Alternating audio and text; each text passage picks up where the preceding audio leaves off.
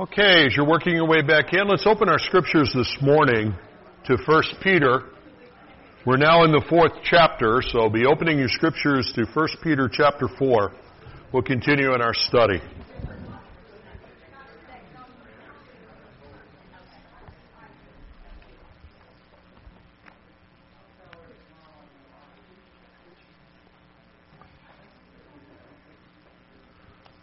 Today, I want to pick up our reading in verse 12. I want to read from verses 12 to 19, but we're only going to be examining today verses 12 and 13 out of that segment. But I want to read the whole segment because it's all dealing with the reality of suffering and trials in the Christian walk. And so I want to set the context up for the passage we'll be looking at. So 1 Peter chapter 4, beginning in verse 12. Beloved, do not be surprised at the fiery trial when it comes upon you to test you, as though something strange were happening to you. But rejoice insofar as you share Christ's sufferings, that you may also rejoice and be glad when His glory is revealed. If you're insulted for the name of Christ, you're blessed, because the Spirit of glory and of God rests upon you. But let none of you suffer as a murderer or a thief or an evildoer or as a meddler. Yet if anyone suffers as a Christian, let him not be ashamed, but let him glorify God in that name. For it is time for judgment to begin at the household of God, and if it begins with us, what will be the outcome for those who do not obey the gospel of God? And if the righteous is scarcely saved, what will become of the ungodly and the sinner? Therefore, let those who suffer according to God's will entrust their souls to a faithful Creator while doing good. Let's pray together. Heavenly Father, once again, we thank You that You're a God who has spoken, that You've breathed out Your truth to us, and You've superintended the writing of it down and the transmission of it so that we can have it available to us. And then as we're in it, we thank You that Your Holy Spirit carries out an illumining ministry for us, that we might understand it truly, not just in our minds, but in our hearts, and that we might see the application of it like a mirror. In this time, Lord, help us to understand what You've taken the time to say, and then work within us that we might step forward in obedience to it, drawing upon the enabling of that same Holy Spirit who illumines our hearts, but empowers our lives as well. For we ask that in Jesus' name, amen. In our study through the book of 1 Peter, we've been taking it verse by verse. The last segment that we looked at, verses 7 to 11, had a focus on the end times and living with an end times mindset. As verse 7 put it, therefore, the end of all things is at hand, therefore. And we were looking at some of the ways in which our life choices, our priorities, are intended to be influenced by our era that we find ourselves in. And we talked about what that phrase, end times, represents, or the end of all times represents, how in the Scriptures it's used as a general term to describe all of that era from the time of the cross and resurrection until the second coming of the Lord Jesus. But also in a very specific way, it refers to those events near the end of that overall general era. We all fit somewhere in that era, all right? That's the period that we're in. And therefore, the challenges are applicable to all of us. And we talked about the prioritizing of prayer. We talked about the prioritizing of love. Agape is the word in the Greek there. We talked about the prioritizing of hospitality. And finally, the prioritizing of using the spiritual gifts that God has given us. Now, in verse 12, which I began to read today, there is a shift in the direction of the book and the focus of the book. And it'd be a good place for chapter divisions, but they don't always end up at good places. They're better than nothing. But you understand it was in the 15th century, actually the 16th century, when chapter divisions and verse divisions were first put into the Scriptures. And they have been useful to us. Instead of me just saying, well, turn to 1 Peter about 2/3 of the way through. We can say, okay, we're going to look at these verses. But They were not in the original manuscripts, and they were just a convenience to be added later on. And sometimes they're helpful, and I think they're always helpful, but sometimes, given the way we write and think in English, where chapter divisions have a lot with the ending of some concept and the beginning of a new concept. If you have a chapter division at the wrong place and you're in the middle of a concept, your mind tends to stop and try to look at it in isolation from the end of it. And that can happen here. At any rate, we're in a new focus. And the focus, obviously, in these verses I read to you today is on suffering and trials in the Christian walk. And if you've been with me throughout our time in 1 Peter, it's not a new topic. It's one of those threads that keeps emerging all through 1 Peter. Back in the first chapter in verses 6 and 7, it says, "In this you rejoice, though now for a little while, if necessary, you've been grieved by various trials, so that the tested genuineness of your faith, more precious than gold that perishes, though it is tested by fire, may be found to result in praise and glory and honor at the revelation of Jesus Christ." So right at the very beginning, boom, we encounter the reality of trial, the reality of suffering in the Christian walk. And if you breathed a sigh of relief after we finished that, we got into the second chapter. And beginning in verse 19 of the second chapter, it says, "For this is a gracious thing, when mindful of God, one endures sorrows while suffering unjustly. For what credit is it if when you sin and are beaten for it you endure? But if when you do good and suffer for it and you endure, this is a gracious thing in the sight of God. For to this you've been called, because Christ also suffered for you, leaving you an example that you might follow in his steps." And then we got in the third chapter, in verse 17, or 13 onward, it said, "Now, who is there to harm you if you're zealous for what's good? But even if you should suffer for righteousness' sake, you'll be blessed. Have no fear of them, nor be troubled, but in your hearts honor Christ as Lord. Christ the Lord is holy, always being prepared to make a defense to anyone who asks you for a reason that's a hope in you, yet do it with gentleness and respect, having a good conscience, so that when you're slandered, those who revile your good behavior in Christ will be put to shame. For it's better to suffer for doing good, if that should be God's will, than for doing evil." And then even starting the fourth chapter, verse 1, "Since therefore Christ suffered in the flesh, arm yourselves with the same way of thinking, for whoever has suffered in the flesh has ceased from sin." No one is really happy about thinking about trials and suffering. Let's be honest about it. And you can grit your teeth and get through one chapter where it happens to be the focus. But in 1 Peter, it doesn't matter whether you grit your teeth to get through one of the chapters. It's like, oh no, here it comes in the second chapter. Oh no, here it is in the third chapter. And twice in the fourth chapter, oh no. Suffering and trials obviously are an important theme. It shouldn't come as any surprise to you that one of the basic rules for interpreting literature, and particularly the scriptures, the hermeneutics, let's talk about it in that terminology, which is the official way of describing it, is that there's an emphasis by space. When there's a repeated thing, it means it's important. Therefore, this issue of suffering and trials must be important, or God wouldn't come back and revisit it. And by the way, it's not Peter revisiting it, and it's not Paul revisiting it. It's God revisiting it. We always have to make sure that's how we're recognizing the Scriptures. It's God-breathed. I mean, God's the author here, how he used the writers, but nonetheless, he's the author. Now, one of the things that has always been true in church history, but boy, especially in more recent portions of church history, misguided and false teachers abound who say, no, suffering and trials, that's not supposed to be part of the Christian walk. I've even heard one of the classic representatives that I say, well, why would God want you to suffer? Or, God just wants life to work out good for you. He loves you. And wouldn't God want you to be happy was another way in which it was phrased. And you know what I do? I sat down with one of the leaders and I said, well, listen, I think you asked the wrong question. Would God want people to be saved? Well, of course we know. He's not willing that any would perish, but all would reach repentance. Some won't. Why? Because there's another factor in this. One has to repent and believe in the gospel. You're asking the wrong question.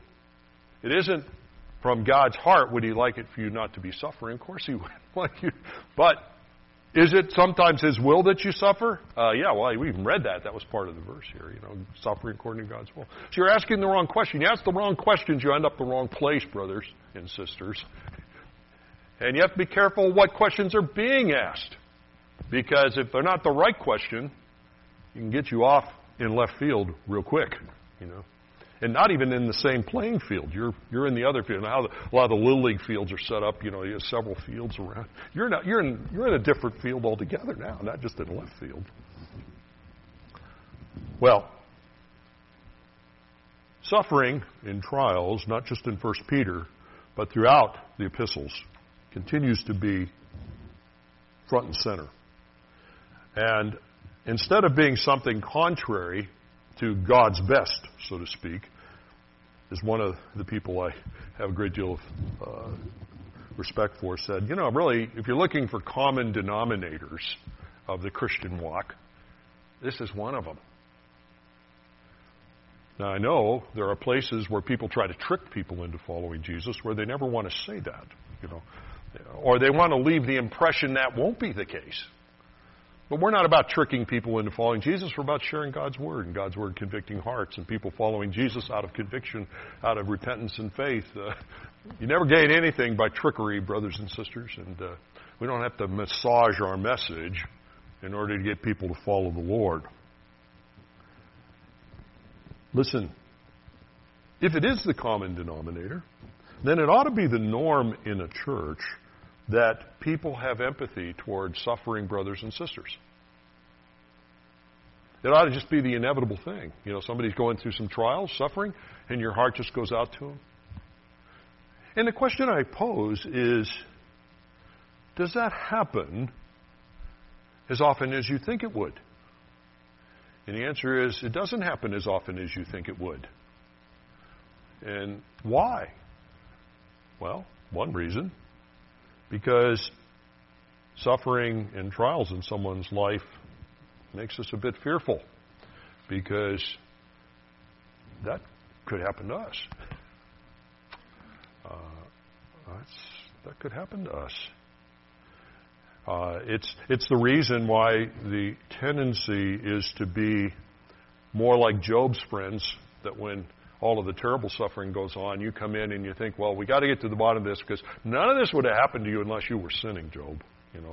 So we look at the believer and we say, well, none of this would have happened to you unless somebody was really out of God's will. Because if you weren't out of God's will, that might cause me to re-examine my understanding of what it means to follow the Lord. I don't want to do that, so I'm going to play it. So empathy is not as much seen as God wants it to be. Hey, listen, when we're facing trials and tribulations and suffering, we need the body.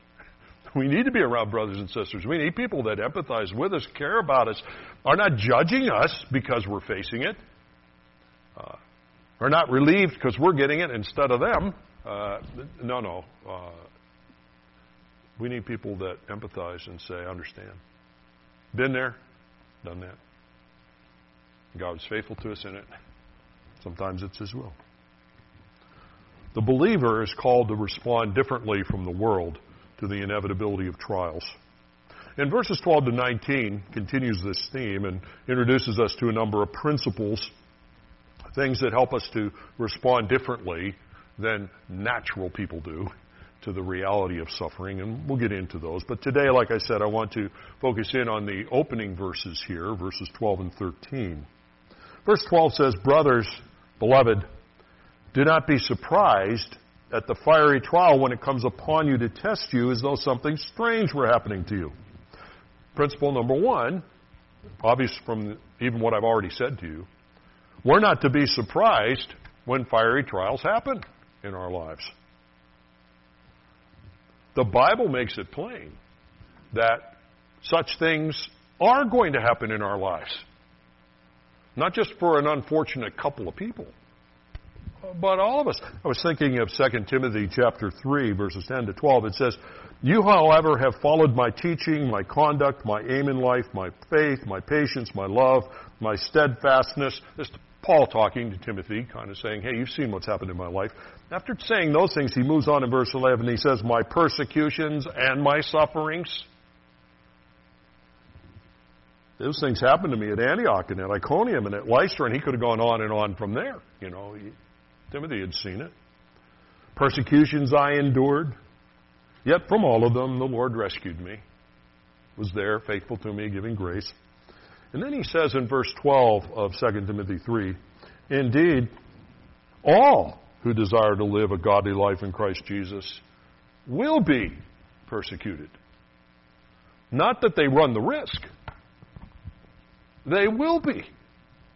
I mean, there's not supposed to be any exceptions to that. No matter how much you pray, brothers and sisters, there aren't going to be any exceptions to that formula.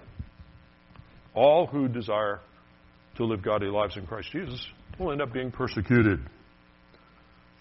And that's persecution, that suffering can take all kinds of forms, physical, emotional, relational, spiritual. All kinds of ways suffering can show itself. I guess a suffering believer quote is not meant to be a contradiction in terms. But I propose to you it is a contradiction in terms for much of the message of the modern church. Suffering believer? Oh, no. The message we're saying is that God loves you so much, nobody's going to suffer if you only get right and do the things God wants. But it's not a contradiction in terms. And he says it in this way here in this verse. He says, remember, when you suffer, that nothing strange is happening here. Nothing strange. The word strange translates a Greek word which refers to something foreign, something alien, something, wasn't in the calculation of what life was supposed to bring our way. It says, hey, wait, there's nothing crazy about this. There's nothing strange. This isn't a Twilight Zone outcome in your life. That dates me too, doesn't it? But anyway, this isn't a Twilight Zone sort of situation. There's nothing strange. Now, here again is one of these peculiar things. Despite such a clear statement, the normal response, I discover, is people are surprised and bewildered when suffering happens. It's like, no, wait a second, this is strange. Now, why would that be in light of the clear statements that the Scripture gives us? Why would it be? Why would somebody be so surprised instead of not being surprised? Well, sometimes I think we feel we don't deserve suffering. We may be humbled in talking to other people and saying, oh, well, I'm not all God would like me to be, and I'm trying to do that. But at some level, we're thinking, but at least I'm enough of what God wants me to be that maybe I've avoided some of the more direct intervention stuff, And so it happens, we're kind of not expecting it. Or we feel maybe this shouldn't be happening to us. Or maybe God is not holding up his side of the bargain here, In fact, I remember very distinctly last week, Lord, I was determined, you're going to be Lord. We're going to move forward with that. And wow, I got suffering right after that. What's this about? I thought all of the suffering was just to get me to the point where I'd let you be Lord. Now to let you be Lord, I'm suffering? I mean, how does this work? That's what goes on in people's minds. And why? A sad combination of bad teaching and naivete. I mean, that's what it comes down to. If you have churches that emphasize prosperity and deliverance, then you're left with the assumption prosperity and deliverance is God's plan for people. False promises. Be no suffering if you follow the Lord. At any rate, God says, listen, don't be surprised when the fiery trial comes upon you, so something strange were happening to you. Don't be surprised by it. Several reasons why we ought not to be surprised. Number one, though I've been redeemed, and I pray you have been by turning in repentance and faith to the Lord Jesus Christ, though I've been redeemed, I still live in a fallen world. Thankfully, that won't always be the case, but it's the case right now. A healed world awaits the coming of the new heavens and the new earth. For those that have been blinded by liberation theology and some sort of social transformative concept of what Christianity is all about, go for social justice, that's why Jesus came. Brothers and sisters, there's no social justice ultimately until the new heavens and the new earth. Sin has to be eradicated out of the picture. We live in a fallen world. It's not healed. That's why Jesus, we at the end of the service today, Lord willing, if I remember and leave us enough time, we're going to sing that chorus out of John 16:33. These things I've said to you, that in me you might have peace. In the world you'll have tribulation, but be of good cheer. I've overcome the world. God says, hey, we still live in a place that's not so great. It hasn't been great since Eden, and it still reflects in many ways the hand of God, the Creator, and things that we can praise Him about. But it's a marred image. As Romans puts it, it's groaning, waiting for release. It makes sense. I'm going to struggle and have some suffering if I'm still living in a place that's groaning. How could I not have groaning at times if I'm living in the context of a groaning world? It just doesn't make any sense. So that's one of the reasons. Secondly, I've been redeemed. I'm a new creation in the Lord Jesus Christ. Yet, as wonderful as that is, a discovery comes upon all of us, a discovery like Romans 7 relates to us as Paul examines his life under direction of the Holy Spirit. He says, in my innermost being now, I love the Lord, I want to follow His law. But I discovered there's another law at work in the members of my body. And that law in the members of my body waging war against the new man that I am. I'm not only in a fallen world, I'm still fighting the flesh, the programming that's there that doesn't cooperate always with who I've become in the Lord Jesus Christ. And when you add a fallen world and still fallen bodies, though redeemed souls, hey, it's not always going to be good times, all right? Going to be some suffering. That's the picture. If that wasn't bad enough, the truth of the matter is, the Scripture is pretty plain. I'm in a fallen world, struggling yet redeemed, but with a fallen body, eventually to be replaced, thank the Lord, with a body in which is no longer troubled by sin. But I'm also left in a battlefield. Scripture's plain, isn't it? I mean, Ephesians 6, the spiritual warfare. 1 Peter, in the 5th chapter, says, hey, our enemy, the devil, stalks about like a roaring lion seeking somebody to devour. I've been left in a fallen world with contesting a fallen body, and I'm in the middle of a battlefield. And God means it. It'd be like in our image being dropped on the border between Gaza and Israel. And if you find yourself at that border, you can't come to God and say, well, I know because I'm following you, it's going to be comfortable. We're in a battlefield. We're in a battlefield. And therefore, doesn't it make sense that life is likely to have a certain amount of suffering, tension, grief? A fallen world, fallen bodies, battlefield with the enemy. Hey, we will face suffering in this world. Don't be surprised at it. It's like something strange is happening. In fact, he says at times the suffering we're going to encounter, in the ESV it says there will be fiery trial. Fiery trial. Literally, it describes the idea of a burning in a refining sense. You know, you ever been around the molting of metal in order to refine it? I had friends that worked in the steel mills in Pittsburgh back when they had more of them. And Pretty impressive place to see things burning off. And he says, that's kind of what it's like. And back in the first chapter he said that. Hey, listen, though for a little while, verses 6 and 7, if necessary, you've been grieved by various trials, so the tested genuineness of your faith, more precious than gold that perishes, though tested by fire. You know, he's already used this image in 1 Peter. Now he's coming back to it. God can let some pretty hard sufferings in our life, you know. God uses it to purify us, to help us grow, to open doors for the ministry. Now,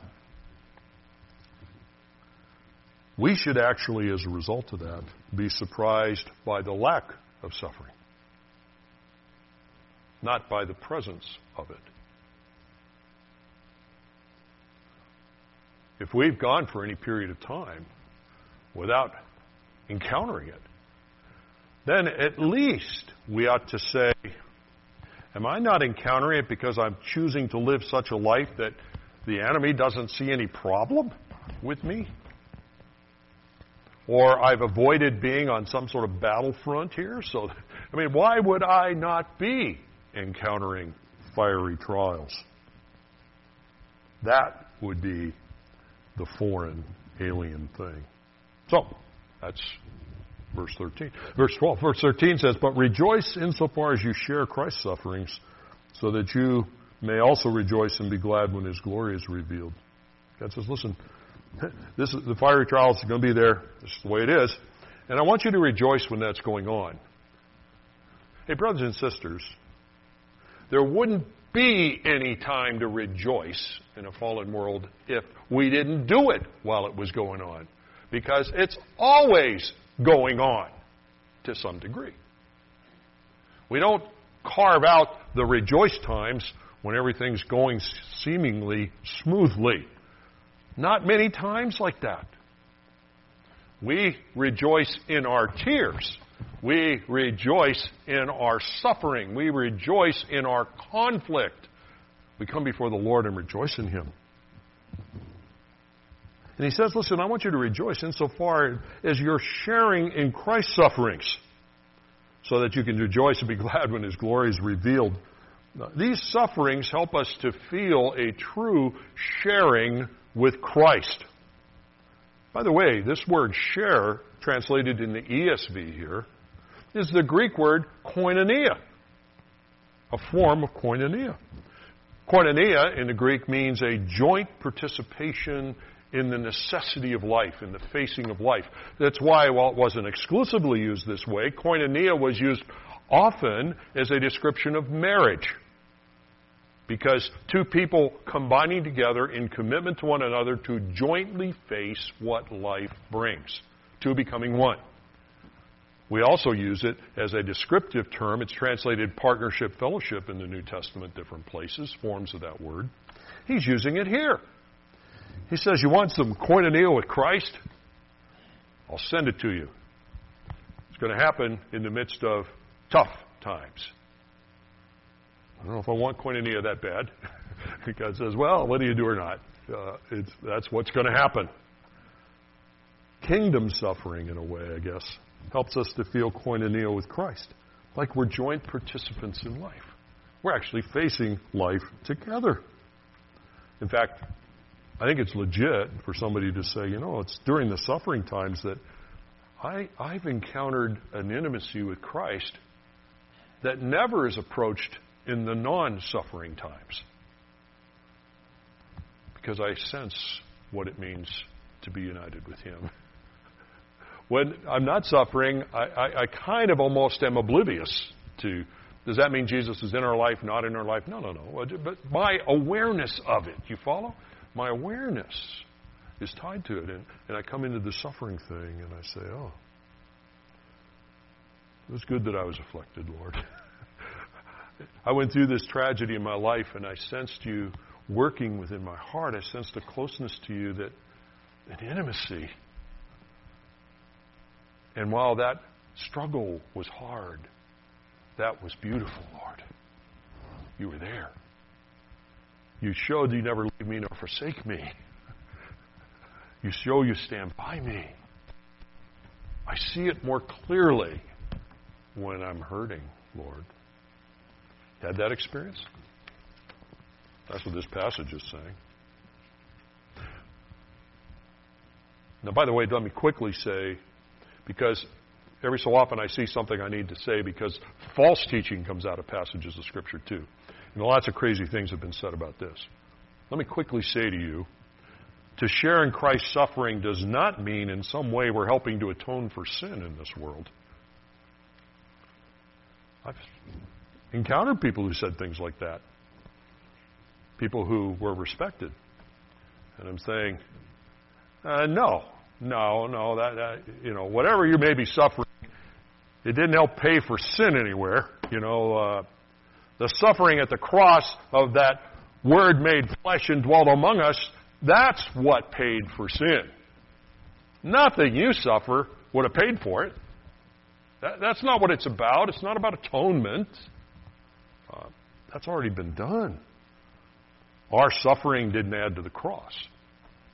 And then secondly, closely related to that, I've heard people say, well, in a way, going through that suffering sort of does a little personal atonement, for not being who God called me to be. Well, nobody was who God called them to be. I mean, what's this about? Either his death on the cross was sufficient or it wasn't. It wasn't like God says, well, it'll help, but I want you to suffer a little bit too. No, come on, let's get biblical in our understanding of these things. No, this has nothing to do with personal atonement or atonement for sin. So if it doesn't, what does it mean to share? It means I'm sharing in the sufferings of Christ insofar as it relates to my ambassador role, not my atonement role. My atonement role is 0. My ambassador role is major, because I'm an ambassador for the Lord Jesus Christ as a redeemed child of God in this world. And God uses suffering in my life as part of the tool for opening opportunities to be an ambassador, to share in the midst of a fallen world. Somehow, in some way that I can't completely understand, but someday I believe the Lord will make plain to me, whatever I've gone through and whatever yet I will go through in terms of suffering and trial is somehow linked to witness and evangelism in penetrating the lost, helping to create opportunity to share. I can't pretend to make sense of it in my life. I'll never make sense of it in yours, but that doesn't mean it's not going on. Listen to these verses in Philippians chapter 1, a classic passage, in verses 12 to 14. He says, I want you to know, brothers, Paul's, remember, writing Philippians chained between the Praetorian Guard. He says, I want you to know, brothers, that what's happened to me has really served to advance the gospel, so that now it's become known through the whole imperial guard, the Praetorian Guard, and to all the rest that my imprisonment's for Christ. And most of the brothers, having become confident in the Lord by my imprisonment, much more bold to speak the word without fear. What? Yeah. What's happened to me has actually served to advance the gospel. And he wasn't talking about the fact that he gave $10 and now has $20,000. That's not what he means by what happened to me. What happened to me is I'm chained between the Praetorian Guard. I don't have any freedom. I can't even preach on the street corners or on Mars Hill in Athens anymore. But it's served the gospel. It's expanded it. Later on in the same chapter, in verse 27, he says, only let your manner of life be such worthy of the gospel of Christ, so that whether I come and see you or am absent, I may hear of you that you're standing firm in one spirit, and with one mind, striving side by side for the faith of the gospel, not frightened in anything by your opponents. This will be a clear sign to them of their destruction, but of your salvation, and that from God. For it's been granted to you that for the sake of Christ you should not only believe in him, but also suffer for his sake, to be therefore engaged in the same conflict you saw I had, and now hear that I still have. Sharing in the sufferings is linked to our ambassador opportunities. It's linked in some way to what God is doing. Certainly not linked to atonement. John 15 picks up on a similar theme. It says in verse 18, if the world hates you, No, it hated me before it hated you. And if you were of the world would love you as its own. But because you're not of the world, I chose you out of the world. Therefore, the world hates you. Which, by the way, is good advice to any church that thinks we can somehow frame ourselves in such a way that the community around us loves us. Hey, it doesn't work that way, brothers and sisters. And if it seems to, then whatever you've become isn't worth going to. He says, remember the word I said to you, servant's not greater than his master. If they persecuted me, they'll persecute you. If they kept my word, they'd keep yours. But in all these things, they will do to you on account of my name, because they don't know him who sent me.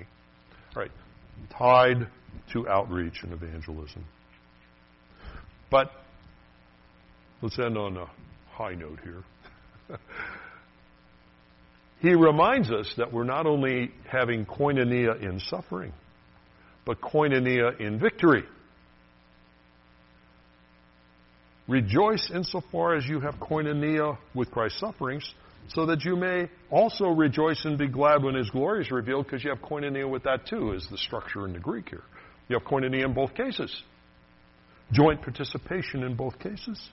Suffering for the kingdom is just one side of the equation. The Lord Jesus is upfront and personal with me in suffering. Intimate with me. We have koinonia. I'm going to be upfront and personal and in koinonia with him in the victory time, too. Just as real, just as intimate, just as deep. I won't just be some spectator way off removed. It'll be just as intimate, I believe, more so. I'll be close. I'll be part of that. Just as intimate. To be intimate in the suffering, I will be intimate in the victories. And especially at the time when he returns. So he says, don't permit that suffering to rob you of your happiness. Suffering and happiness, not mutually contradictory things here, mutually exclusive ideas. I was thinking how Paul put it under direction of the Holy Spirit in Romans chapter 8, verses 17 and 18. For I consider that the sufferings of this present time not worth comparing to the glory which is to be revealed to us. You know, like read through what he lists in 2 Corinthians of the sufferings he went through. And after you have that note of realism, then read Romans 8 again. For I consider the sufferings of this present time not worth comparing to what I have in him and what I will have in him. We can rejoice today, and we can be overjoyed with rejoicing then. It's all part of the continuum of what God is working out in the life of redeemed children. Bottom line, my happiness in the Lord is not supposed to be dependent on circumstances, and especially the belief that somehow God's going to work a hedge around me so I don't have any bad circumstances. In a fallen world, in a fallen body, with an active enemy, I'm not going to have hard times. What's that about? You know, that's not going to happen. But God says, listen, your happiness doesn't have to be dependent on that. Every time I think about those concepts, I think about Howie Hendricks and the prof and his response, people saying to him, I'm doing all right under the circumstances. And Howie's classic response, what are you doing under there? You know, it's like certain things you hear younger in your life never kind of, especially when you hear it directly, it always comes up in my ear. I can hear his tone of voice and saying it and everything. And I'm thinking, that's the right way to say it, Howie. What in the world am I doing under there? Not, why am I suffering? There's obvious reasons. Why am I not able to rejoice in it? Not be immune to it. Tears where tears are due. But this isn't about psychosis. But in the face of it, rejoice. Rejoice. Discover the intimacy and hold it in the inescapable sufferings. Well, a lot more to say. That's all we're getting to today. And Lord willing, we'll continue to move on. I could have a show of hands for how many encountered tribulation this week, but what's the point? All the hands go up. So the bigger issue, did you encounter peace and intimacy in the midst of it? God says you can. Let's pray. Father, we thank you for time together in this day. Chance to share and song and prayer. Time to be in your word. Through the working of your Spirit planted within us, be with us in this day, in this week, in all that unfolds within it. Help us to rest in the promises you make, for we ask it in Jesus' name. Amen.